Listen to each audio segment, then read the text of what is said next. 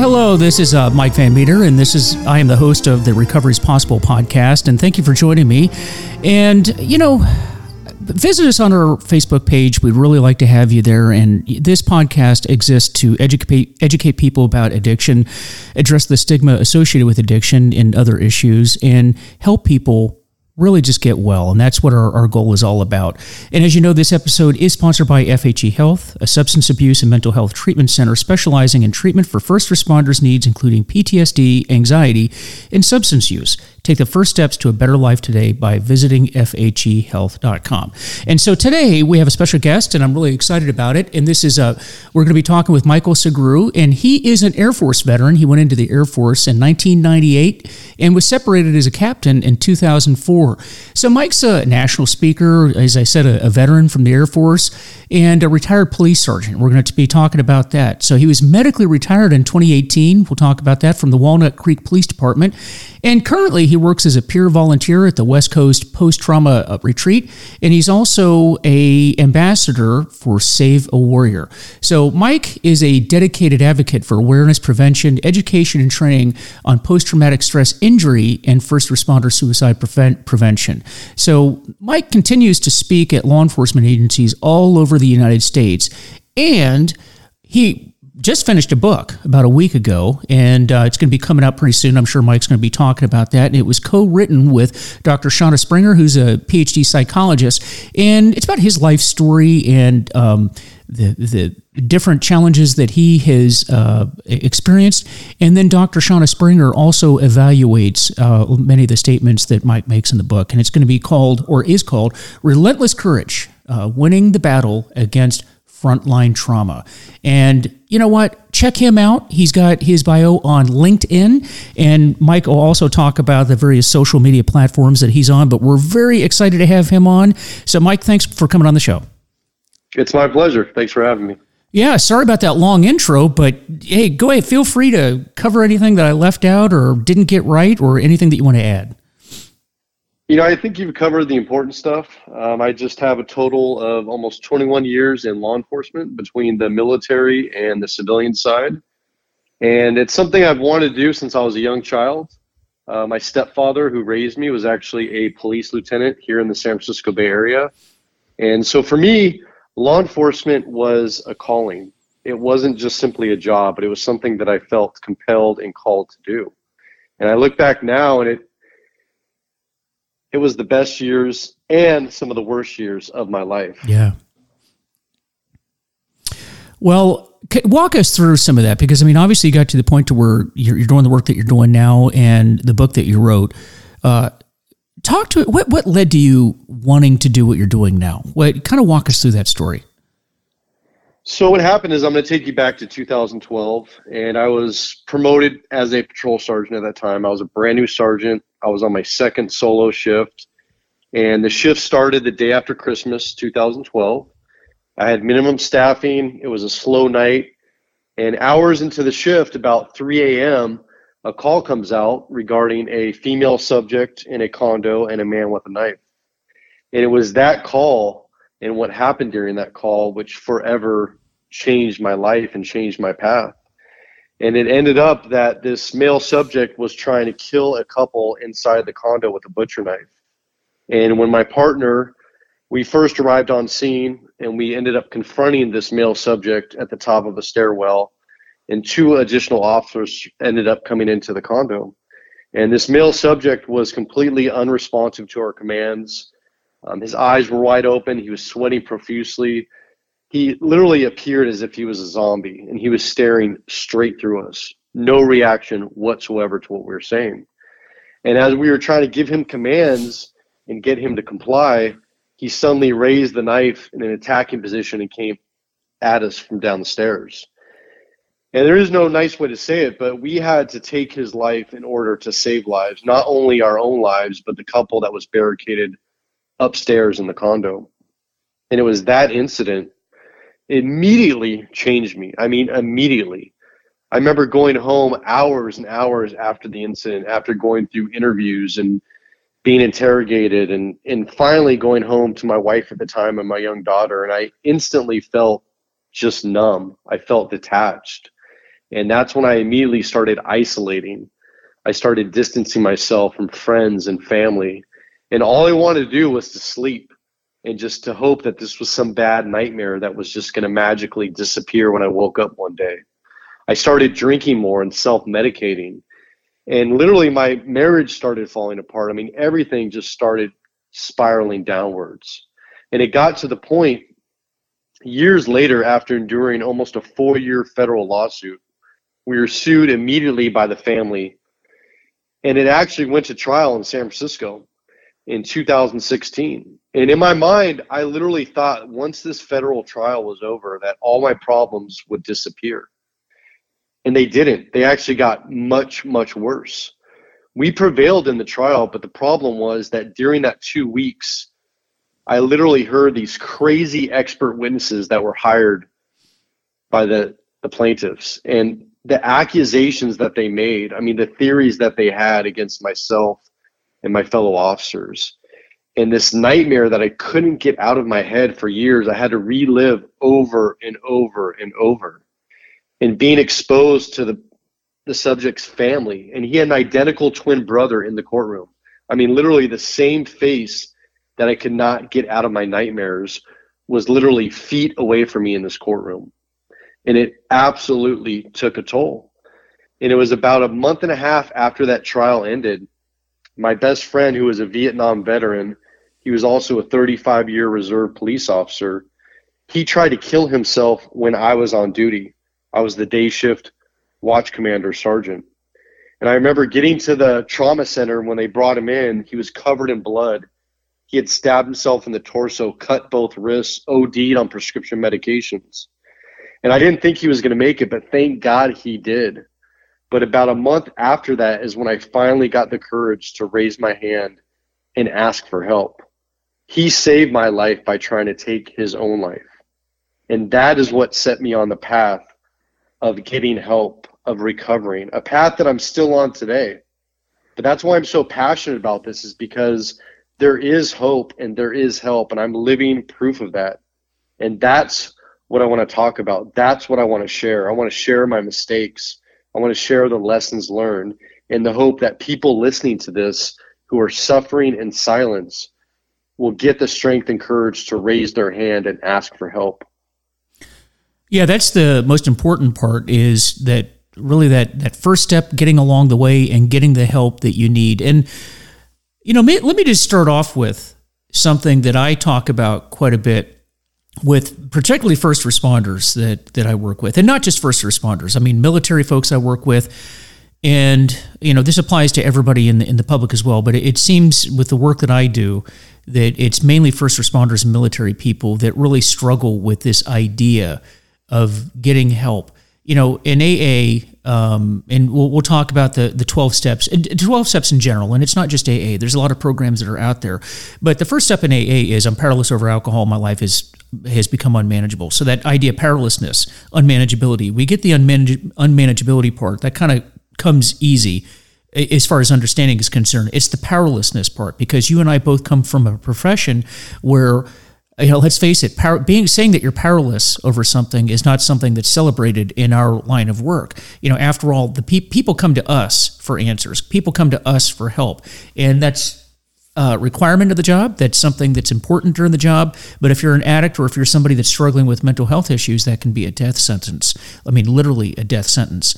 And so I know the people that I work with, and I'll put myself in that category. It took years and years for me to get to the point where I realized I was powerless over what was going on in my life, and I needed to get help. And later, in our program, we have the idea of sharing our experience, strength, and hope. Experience, strength, and hope. And a lot of that is sharing the mistakes. So you just mentioned that. You talked about some of the mistakes that you made early on. Maybe address some of those. What kind of mistakes, if you could roll the hands of time back, what would you do differently before leading up to getting help? Well, I'm going to go back to a very critical incident in my story, and that this was after the shooting. We had what was called a coroner's inquest in my county. And that's a court hearing that takes place anytime that there is a death where law enforcement is present. So that could be as simple as somebody hanging themselves in a jail setting. It could be a vehicle pursuit that ends in a fatality, or like in my case, a police shooting. And so I believe it was in August after the shooting. And in this hearing, my wife was there, and we were having major difficulties because I had not talked to her about the incident. I hadn't shared what I was going through. Literally, I hadn't talked to anybody. And so I invited her to this hearing. My command staff was there, most of my investigations bureau. I mean, there was literally probably 70 people in this courtroom, including the suspect's family, full jury. And so I remember going through this hearing, and immediately when I heard the dispatch tapes, it brought me back to that night. I remember just goosebumps on the back of my neck. I mean, my blood pressure raising, feeling like I was going to pass out. Well, eventually I get called to the stand and I testify. And as I mentioned again, the family members are just staring at me. This jury is literally just a few feet from me. And I end up breaking down in the courtroom. The first time in my life that it ever broken down, not only in a courtroom, but in a room full of like 70 people. And I can't tell you how ashamed and embarrassed that I was that this happened. And I remember the judge, after I was done, he said, "Thank you, Sergeant. We have what you need. You're excused." And so I left the courtroom for like 5 minutes to splash water on myself, to get my shit together, because I was embarrassed. And I went back to the courtroom. We went through the entire hearing. My officers did outstanding. And about 2 weeks later, I got called into an admin office. And my lieutenant called me in. I remember walking into the room. The captain was in there, another administrator. And I thought for sure that they were going to give me kudos. I mean, literally, the last shooting before mine in this city was like over 14 years earlier. It just didn't happen at that time in my city. And I was a brand new sergeant. I mean, literally, we saved lives. None of our officers were hurt. We did what we had to do. We even did great in the hearing. We prevailed. But I could immediately tell when I walked in the room, that was not the sense of what was going to happen. It was the opposite of that, and it was very serious. And so I sat down, sitting straight up, hands on my lap, like as if I was in the military, and just sitting there. And I remember this administrators, the first thing they did was they questioned the genuineness of my emotions when I broke down during that court proceeding. And they inferred and both directly said that I had been putting on a show. So they were literally questioning my integrity, questioning everything. And you can't imagine how embarrassed I was, first of all, for breaking down. And now my leadership, who had never questioned my leadership ability, was questioning everything. And this was one of my biggest mistakes because I didn't stick up for myself in that room. I didn't raise my hand and ask for help. I didn't tell them all the things I was going through at home, all the nightmares I was having, the marital problems, the drinking, because they were superior. And I went back to my military days. And if you outranked me, it was yes, sir, no, sir. Whatever you say, I'm going to do it, and I'm going to press on. And that's what I did. And I made a conscious decision. Instead of asking for help like I should have, I said, you know what? I'm going to suck it up. I'm going to get through this. I'm going to get through my probationary status as a sergeant, and I'm going to prove them wrong. And that was a critical moment. I truly believe if I would have stood up for myself and asked for the help that I needed, I would have still be working there today. And I didn't do that. Instead, I suffered for 4 years. 4 years. And things got much worse, much darker, to the point where I started purposely putting myself in dangerous situations at work, hoping I died in the line of duty. So what finally led to you getting the help that you needed? As I mentioned earlier, when my best friend tried to kill himself, that incident, I can't tell you the guilt that I felt for not seeing the signs, for not realizing that my best friend was suffering to that point. You know, he never talked about his experience in Vietnam. He never talked about all that he went through. He has since. But I felt so guilty for not being there for him, for not helping him.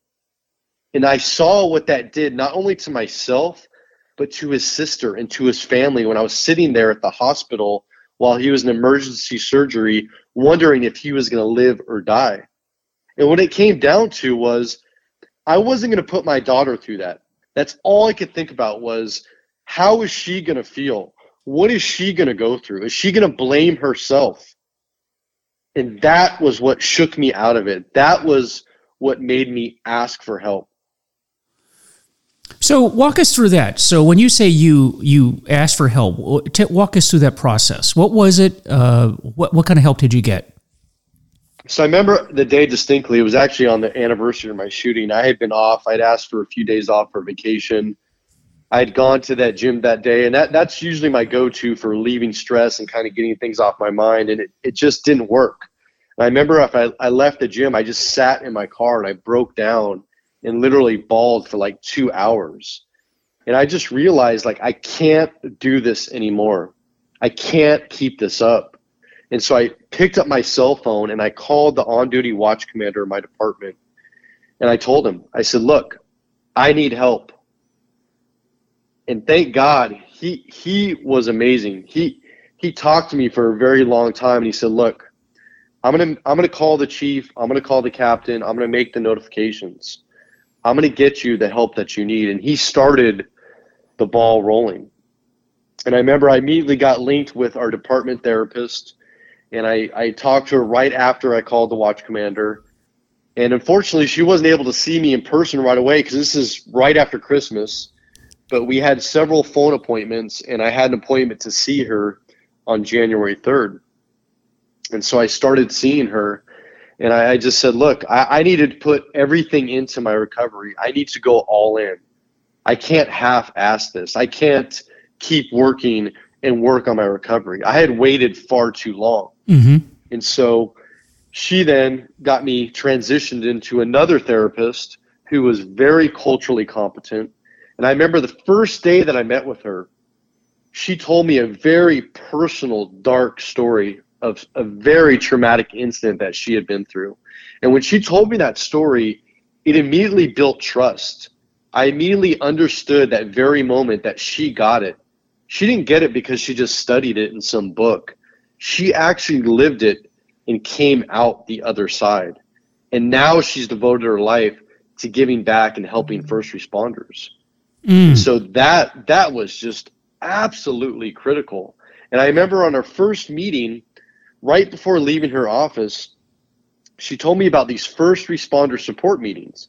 And I had never heard of these. And it turns out they have them all over the United States. They have them all over the Bay Area where I live. And they're hour-long discussion meetings. Some are in the 12-step format, as you mentioned, and some are just purely discussion meetings. The caveat is that these are open to all first responders, whether you're active, you're retired, you're off on injury. They're 100% confidential. They're not associated with any agency. They're held at off-site facilities. In my case, it was held in like a church conference room. And I remember I called up the guy that ran the meeting. I'm still friends with him today. He's an active police lieutenant here in the Bay Area. And he told me what the meetings were about. He told me what to expect. And so I showed up a little bit early, and I just sat in that parking lot, and I saw some cars pull up, and I was so anxious and so nervous. I didn't know what to expect, and I really didn't want to go in there, but I had committed to it. And so I eventually walked in at the very last minute, and I just sat there, and everybody introduced themselves by first name. You know, we went through the 12 steps. We did the serenity prayer. And then this is when the powerful part started. And that's when the discussion started. And that's where I saw first responders, dispatchers, paramedics, firefighters, police officers that were sharing very deep, dark, personal stories and struggles that they had gone through or were going through. And I couldn't believe it. I mean, this literally was the first time in my military and law enforcement career that I'd seen anything like this take place. And so for the first few meetings, I just sat there and listened. But eventually, I got the strength to start sharing. And that was so very powerful and so healing to know that I wasn't alone. And that's the key of this whole thing, is people knowing that you're not alone. And there's people out there who get it. They're not going to judge you, and they're going to help you get through it. That's so true. And I think that whether it's addiction, whether it's post-traumatic stress injury, whether it's mental health issues, we often think that we're the only ones going through what we're going through. And probably the fellowship is what we call it, that coming together of people that have similar stories, similar things that they're experiencing. There's just something about, that's what lifts that weight off of your shoulders, is when you realize that you're not alone and that there are other people that are going through that. And then being able to help others. And let me ask you about this. Are you finding that what is helping you quite a bit now is not only you being helped yourself, but the ability to help others? Because obviously you're doing that in writing the book and in the speaking that you do and in the working and the volunteering that you're doing. How much of that is, for your benefit and for others, or what's that interplay like with you? It is so critical to my recovery, to my path. I mean, I have now dedicated my life to helping others. And like you said, it not only helps them, but it helps yourself in return. I know that every time I go back to the West Coast post-trauma retreat, and I go for a week at a time, and I sit there, I remember how I was when I first walked through those doors in May of 2017. And now I see how far I've come. And that's the key, is because sometimes we lose sight of just how far we've come, of the progress we've made. Yeah. And by going back and giving back, not only does it refresh and remind us of the fundamentals, the things that we need to focus on and we need to work on, because let's be honest, a lot of this stuff is perishable. And if you're not consistent and you don't stay at it, you can easily fall back into the way you were before recovery. And so helping others is absolutely critical to staying on my own path of recovery. Mm-hmm.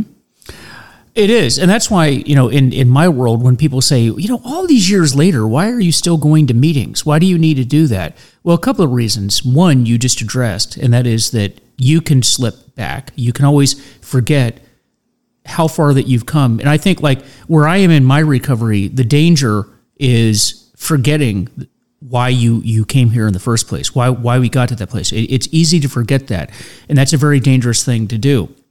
The other reason why we continue to go to meetings is, even though I may not absolutely need to go to a meeting every single day, meaning I'm not at risk of relapse just because I missed a day or two of meetings, what's important is that the new people, the people that are struggling, the people that just came into the program, the people that are still in that acute phase of their hurting, they need to see you there. They need, you're going to meetings now for others, not necessarily for yourself, although you do benefit. But if there's no people, if people don't go to meetings and show how it's done and talk about how they got well, then how do people know how to get well? That's why I think we continue to go to meetings even years later. Absolutely. And what you just said is the very reason why I decided to open up. I eventually opened up to that therapist, but I had never opened up to anybody else. And that power that you mentioned was me being at those first responder support meetings and seeing my fellow peers who were proving that you could recover and that it does take work and it does take everything you have sometimes, but it's possible. And that's the key, is making it a reality for people, letting them see it for themselves. Mm-hmm. Because if they don't, you have to have it demonstrated to you. How do you do this? If I was in a room full of people that were in their first day of recovery, I wouldn't see recovery and the promises of the recovery and the results of recovery. You have to see it in other people. Absolutely. I couldn't agree more.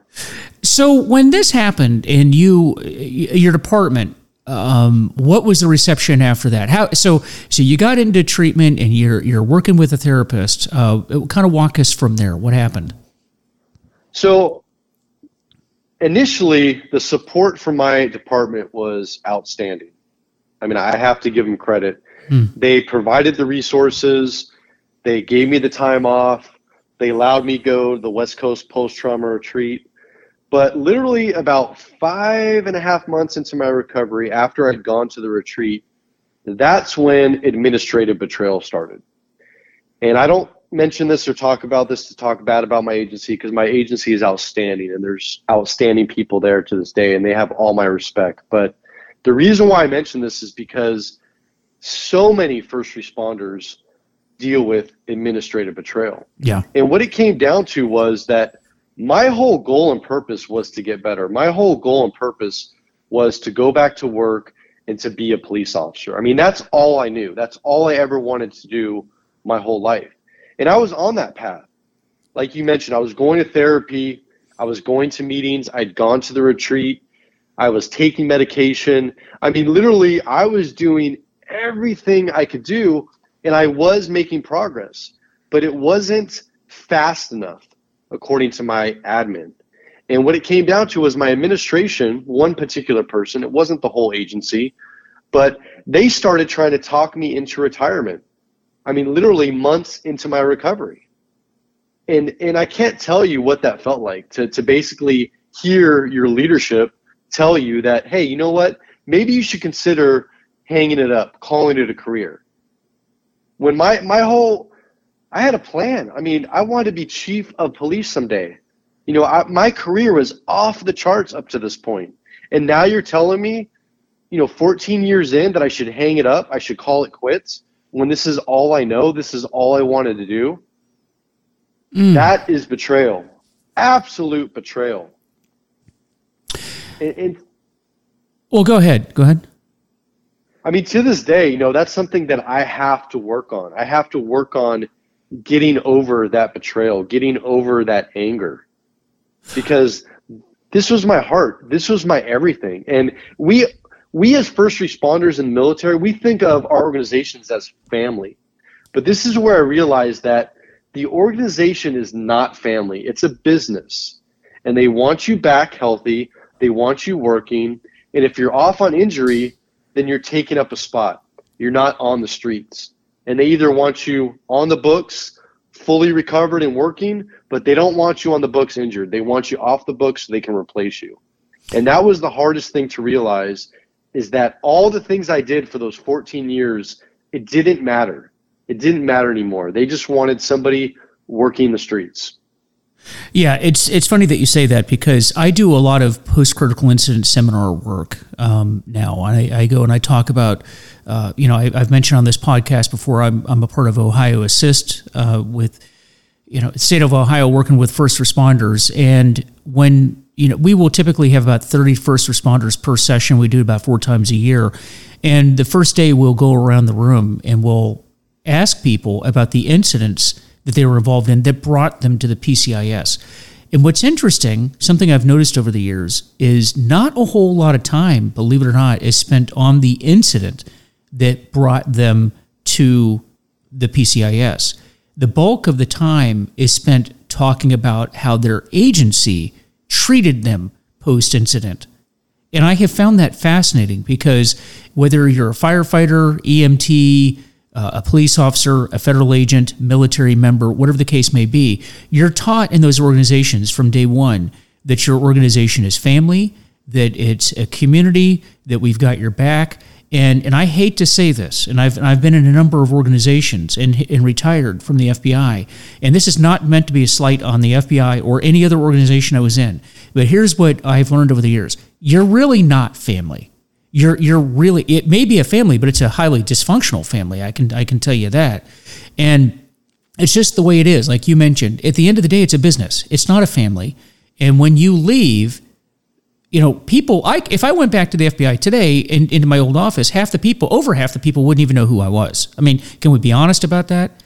And the problem when it comes to people that are struggling is, if that's who you are depending on to get well, then you're not going to go very far. You're probably not. And it's not because these are bad people. It's not because they mean you any harm, because I don't think they do. It's just an organization that has a mission. And when you need to get well, there might be individuals that will help you, but the organization is not in the business of helping you. It's really not, at the end of the day. That's why it's important, I believe, for you to really take the initiative yourself and go out and seek the help that you need, because there are people that will help you. You just have to find the right people. Would you agree with that, or did you have a different experience than me? No, I agree with you 100%. And it's a reality that everyone needs to be aware of. Like you said, unfortunately, it is not family. And there are going to be some people that are going to help you. But at the end of the day, it's up to yourself to get that help. Mm-hmm.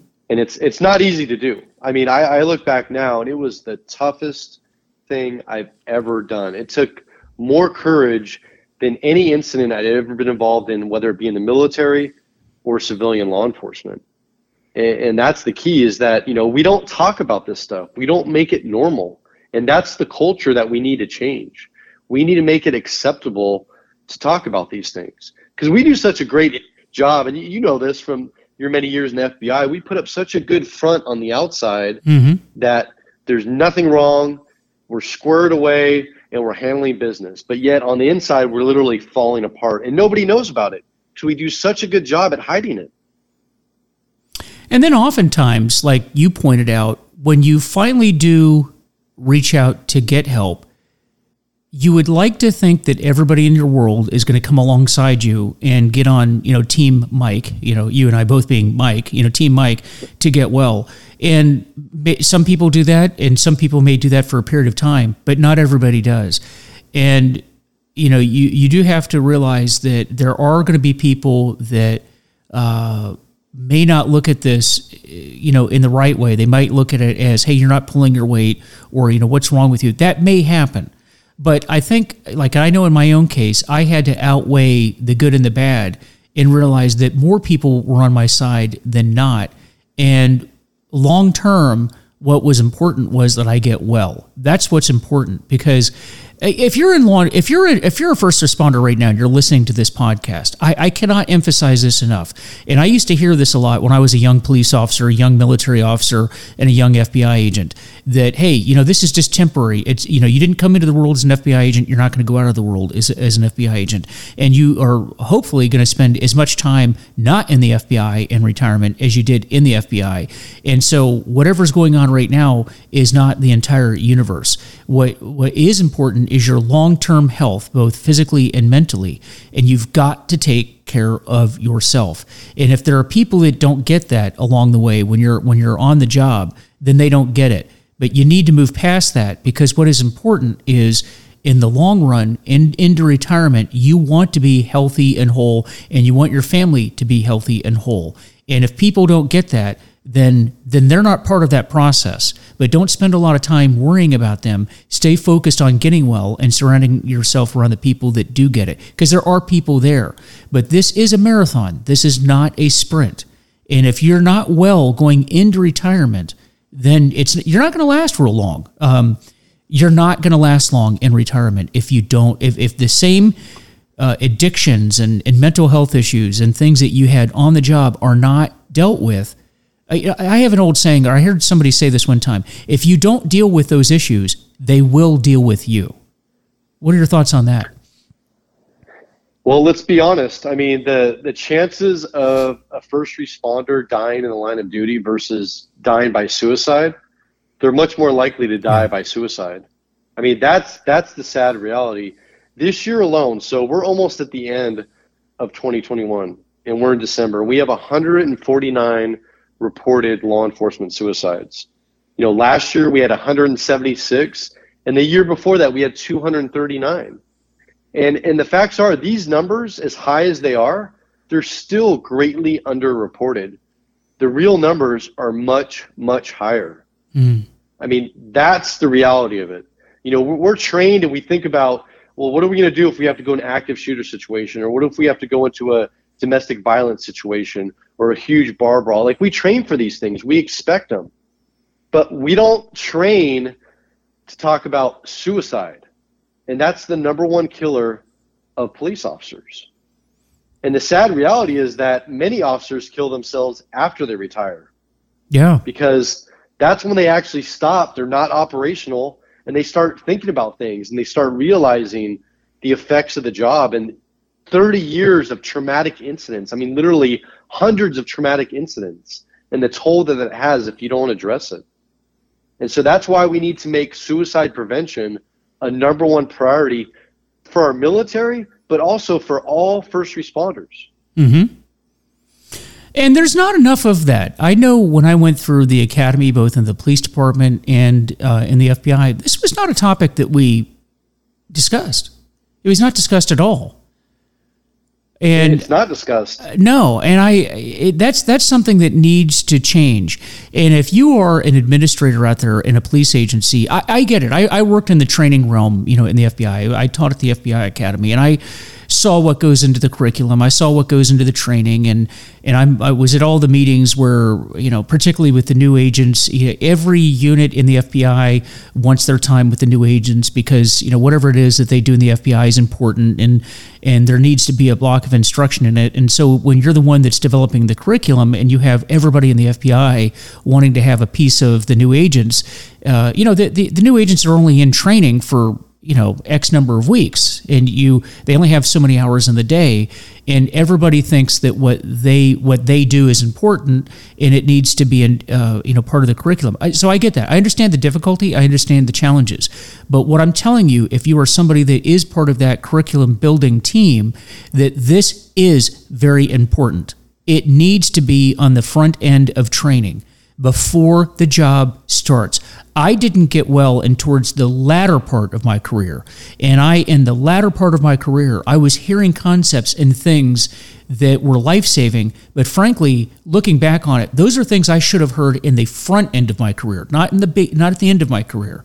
So this is something that needs to be prioritized. And so I agree with you on that. Absolutely. And take, for example, here in California, when I went through the police academy, we had about 880 hours of instruction. And these are, California Post mandates, requirements. And my thoughts are this: how difficult would it be to add 1, maybe 2 hours max, where you bring in somebody into the academies like myself, people that are still working, but who are open and honest, and they share their personal experiences of the toll of the job. And then you carry that type of training throughout their careers. But think of how powerful that would be to these, academy people who are getting ready to graduate and become sworn officers, to get a glimpse into the reality of the job. I mean, literally, we're talking about 1 or 2 hours. How many lives would that save, do you think? It's hard to tell, because I think it would be a lot, because I agree with you. You mentioned earlier that the suicide numbers, as high as they are, I actually think they're higher than that. I really do. Because I think that there are a lot of suicides that are not listed as suicides out there. But I think it would be a lot. I really do. And they are. I can't tell you. I got a message today and I got a message yesterday from officers across the U.S. who told me about a suicide. And so I went to their social media pages, and I'm not going to say the agency name for obvious reasons. And you often hear Sergeant or Officer so-and-so passed away suddenly. Mm-hmm. And that's how it's put out on social media. Nobody talks about this stuff. It's not out there. No. I mean, some agencies are getting better about it, but the other sad thing is that usually when there's a suicide in the agency, there's more. Yeah. There's more to follow. And that's the thing, is we have to be better about reporting this, about talking about it, because it's a reality. And I agree with you. The numbers are greatly underreported. The real numbers are much, much higher. Oh, I will tell you, just for the FBI doesn't tell the public about suicides that occur, but they do occur. I can tell you for a fact they do. But that's not something you're going to read about in the paper. Think about it. Have you ever read about a suicide in the FBI? Never, right? How long has the FBI been around?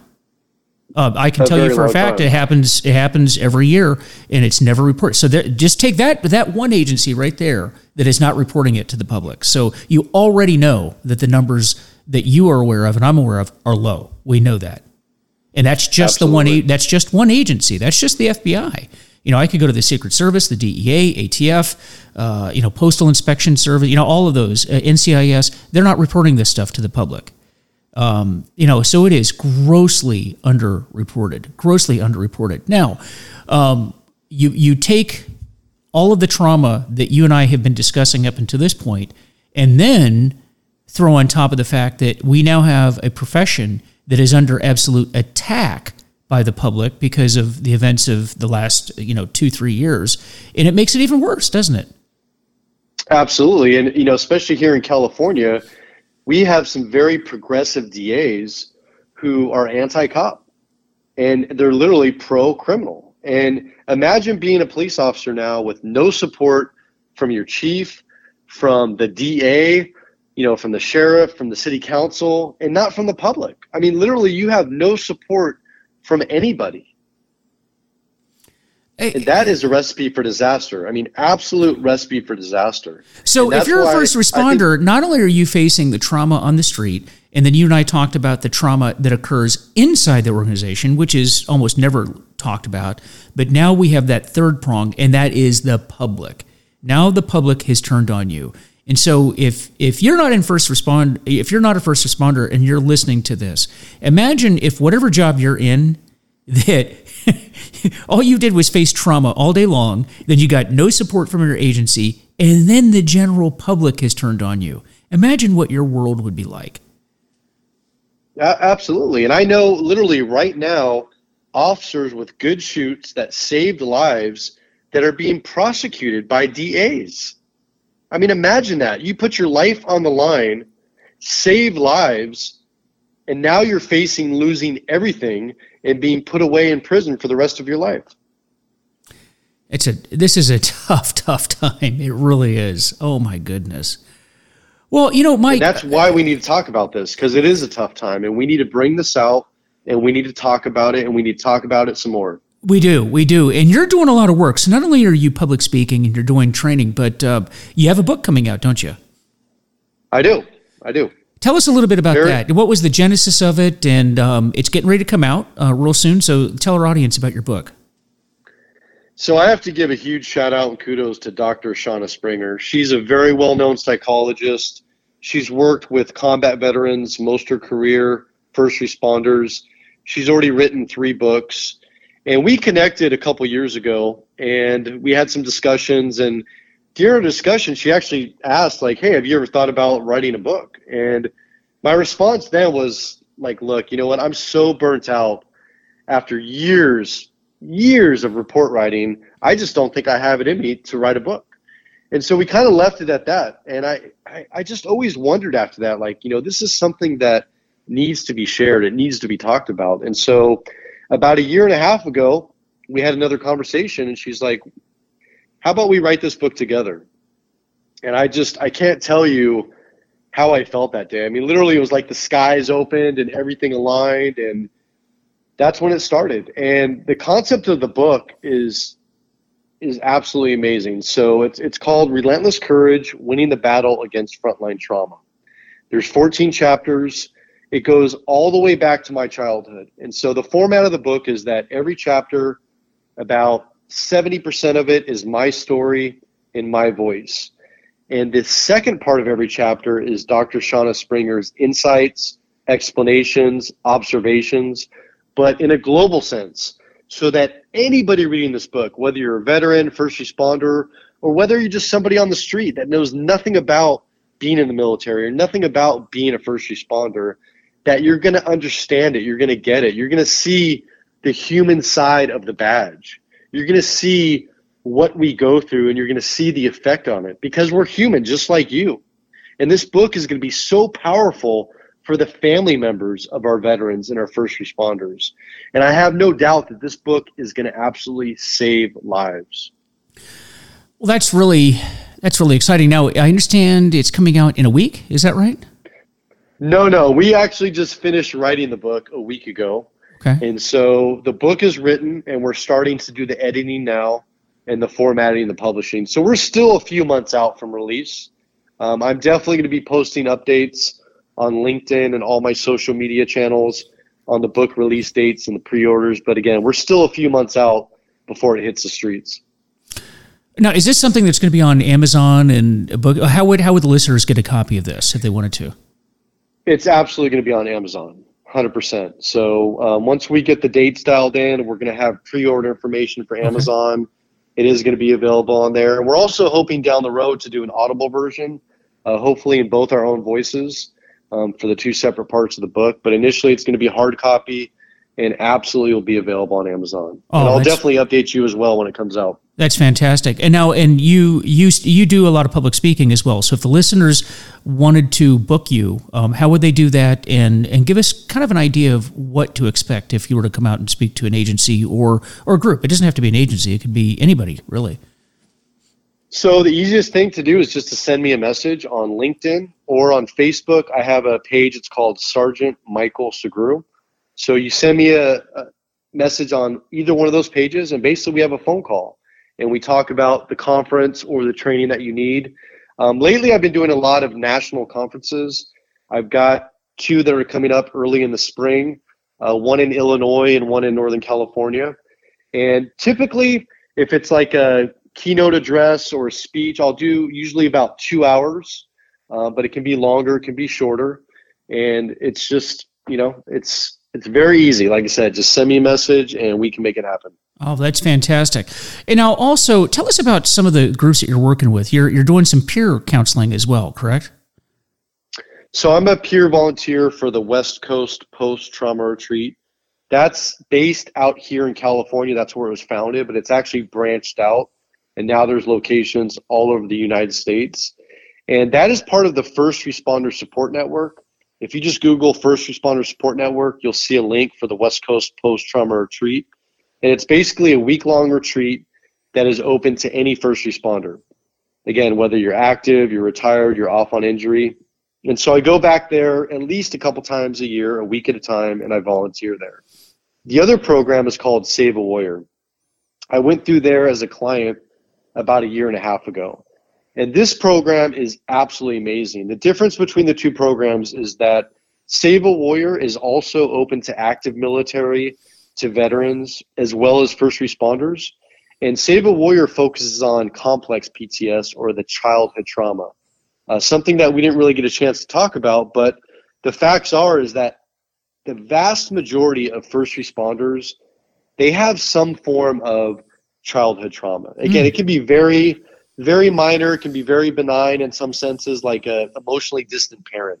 But it can also be very severe on the other end of the spectrum, like child abuse, sexual molestation. But, we become caretakers and we overcome adversity at a young age, and it makes us very good at first responders. And we seek out these professions in helping other people. And so we really need to address not only the childhood trauma, but the work-related trauma, because they compound on one another. And the beauty of Save a Warrior, again, almost a week-long retreat, is this program is free. There is no cost to attend Save a Warrior. It's all funded by donations. And all you have to do is Google Save a Warrior. It takes 5 minutes to apply online. And what they do is they schedule a rostering phone call where somebody calls you from the program. And during that one discussion, they determine whether the program's right for you. That's it. It's that simple. And then you get a date to go. And it is absolutely life-saving. So they fly you out and put you up in accommodations and food and everything, or how does that work? So you have to physically get yourself to one of 2 locations. The main location is based in Ohio, and they're building a brand new multi-million-dollar complex so they can actually have more people. The other location is in Simi Valley in Southern California. So you do have to get yourself there, but once you're there, all the housing, the food, the program, everything is provided. There's no cost. Wow, that's fantastic. That's fantastic. And, Mike, maybe just kind of take us out with some last words of advice, any information that you want to, anything I didn't ask you about that you want our listeners to know about. The only thing I want them to know is that I suffered for 4 years. It almost cost my life. I know there's people out there listening to this interview right now who are absolutely suffering in silence. You feel like your world is falling apart. You feel like nobody understands you. Nobody gets it. There's no help available. That's not true. I'm living proof that if you raise your hand and you ask for help, you'll get through it. It's going to take work. It's going to take time and perseverance. But I'm telling you right now, there's a whole new life on the other side. My life today is better than it ever has been. So please don't suffer in silence. Just raise your hand and ask for help. Oh, well, that's fantastic. Mike, I really appreciate you coming on the program today. Really, just thank you so much. And folks, the book is going to be Relentless Courage, Winning the Battle Against Frontline Trauma. And again, the name is Michael Sugrue, Sugrue. Please reach out to him on LinkedIn. And a lot of now I know you have a number of Facebook different sites, don't you? Do you want to plug some of those? I do. The main one is called First Responders First, and I have an Instagram also with the same name. On that page, I'm always putting up articles, information related to suicide prevention, PTSI, for all first responders. And so there's just a wealth of resources and knowledge that's on that page. So just remember, First Responders First. And the other page is my Sergeant Michael Sugrue page. Yeah, definitely check those out. Well, that's fantastic. And again, thanks again, Mike, for coming on the show. A lot of really good information there, and I know you're going to be helping a lot of people who are listening to this podcast. So thanks again. Thanks for having me. Yeah, and folks, this episode has been sponsored by FHE Health. According to SAMHSA, first responders are 30% more likely to develop behavioral health conditions like PTSD. So FHE Health specializes in getting first responders better and cleared for duty. Find out more at fhehealth.com. And folks, check out my Facebook page, which is Recovery is Possible, and also my website, which is vanmeterwellnesssolutions.com, vanmeterwellnesssolutions.com. And once again, folks, I talk about a lot of different programs on here. I know I mentioned AA, I mentioned 12 Steps, I mentioned other programs, Al-Anon and others, but I don't represent those groups or anyone else. I just represent myself. I present this information to help you because it's helped me, and maybe it will help you and others. And if there's anything that you don't agree with, just discard it. But if there's anything that you can take away from what we talked about, then that will help you or others, then please do so, because that's what we're here to do. We're here to help people the way we've been helped along the way. So with that, folks, once again, check out my Facebook page, Recovery is Possible, or vanmeterwellnesssolutions.com. And I look forward to talking again with you soon. Take care.